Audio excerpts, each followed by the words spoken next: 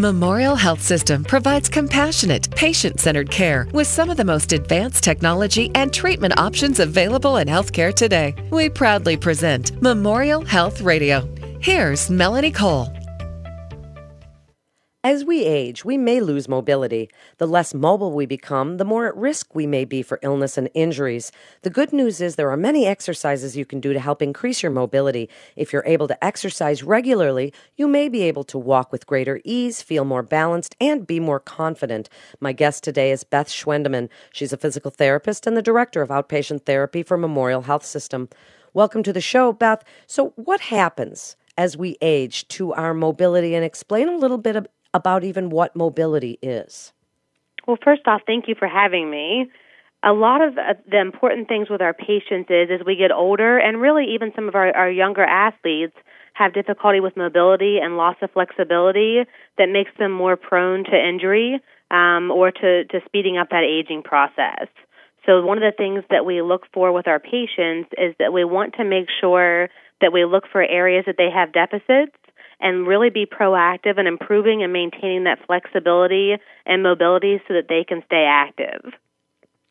So what are some of the things that people can do right off the bat from today's segment that they can start trying, whether they are, as you say, a young athlete or there's somebody who's aging and wants to really make sure that they can move around and do the things they want to do?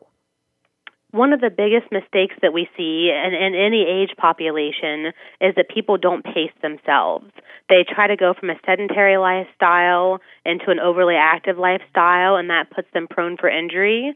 So one of the things that we teach our patients is to make sure that they pace themselves, that they start slow, and then gradually increase as their endurance improves. So we really like to have our patients work on endurance. We want them to work on really focusing on that core stabilization. Even people that feel like they have a strong core usually have room for improvement.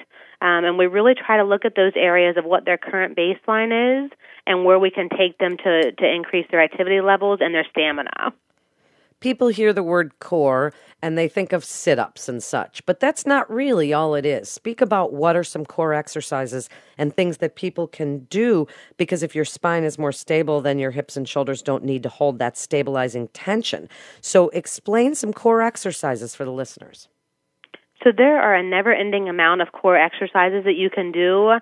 A lot of times we need to start with a smaller foundation of exercises than going into straight sit-ups. So depending on the person's baseline is how we would build their program. But a lot of things that you can start with, you can do seated.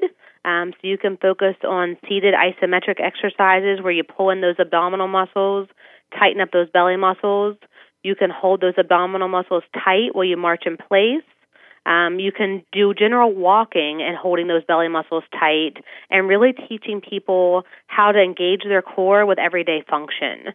So that can occur with lifting, it can occur with running the sweeper, it can occur with workouts in the gym, all of those things to engage that core and teach your body how to use that as its source of power. What about things like planking? Planking can be fantastic if you're ready for them. So some patients have to start off a little slower before they're ready for a plank. And as with any exercise, the most important thing is having the right form. So before you do planking, you want to make sure that you don't have any symptoms or any issues that are going to be aggravated by the planking. And then really making sure that you start slow and focus more on form than the length of the plank. That's much better for you in the long run if you have good form and then gradually build your endurance. So if they're working on their core and we've got these big hip muscles and big hip joints, what can you do to increase your hip mobility? What are some exercises or stretches that people can do? Some of the stretches that we do a lot for a foundation are to have people doing hamstring stretching, hip flexor stretching, piriformis stretching, and really one of the best things that seems to help our patients with overall mobility is just to start a walking program and gradually increasing the amount of time that they walk as their endurance improves, starting on that nice level ground, and then you can gradually increase the difficulty with the terrain. But really working on walking, a stationary bike, and then that flexibility with the stretching with the piriformis, the hips, the quads, the hamstrings, and getting that overall trunk and lower extremity stretching program. So you mentioned the piriformis a couple of times, and people don't really understand the importance of this particular muscle that can get tight, but that also the sciatic nerve runs right through. Right. So explain a little bit about it, because back problems, especially for the aging, are huge and limit their mobility so much. So explain a little bit about the back and the piriformis and that connection with the nerves and how we can increase that flexibility and mobility. We always want to look at a person as a whole.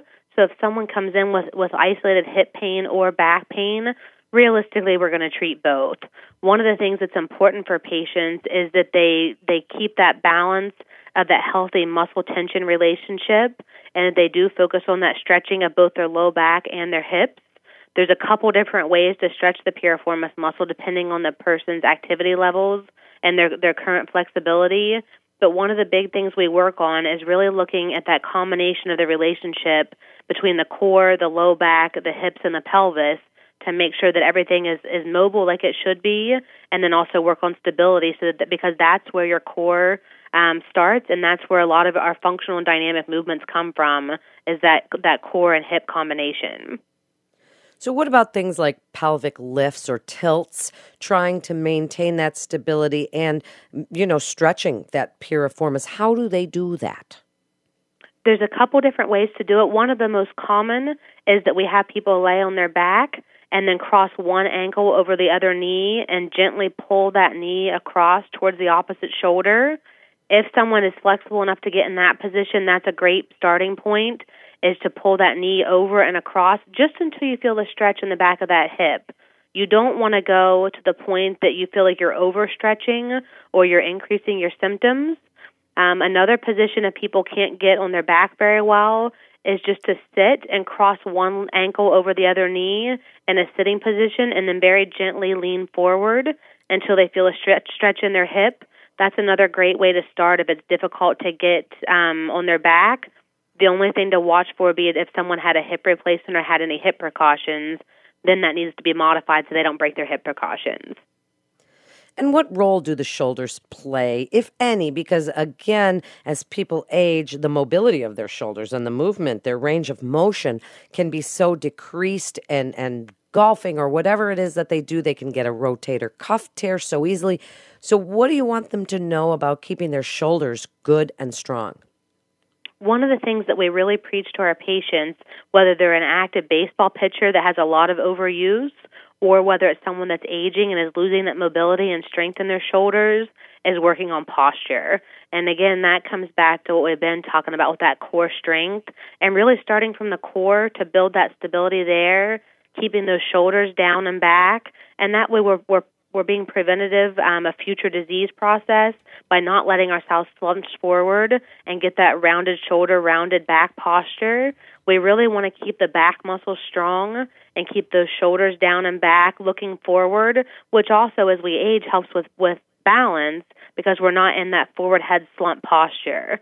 So as we're keeping those shoulders back and keeping our back strong, we're looking forward and really helping ourselves with balance in the long run as well. So speak about balance. What can people do at home to work on balance? It's so important, and people are afraid of falling.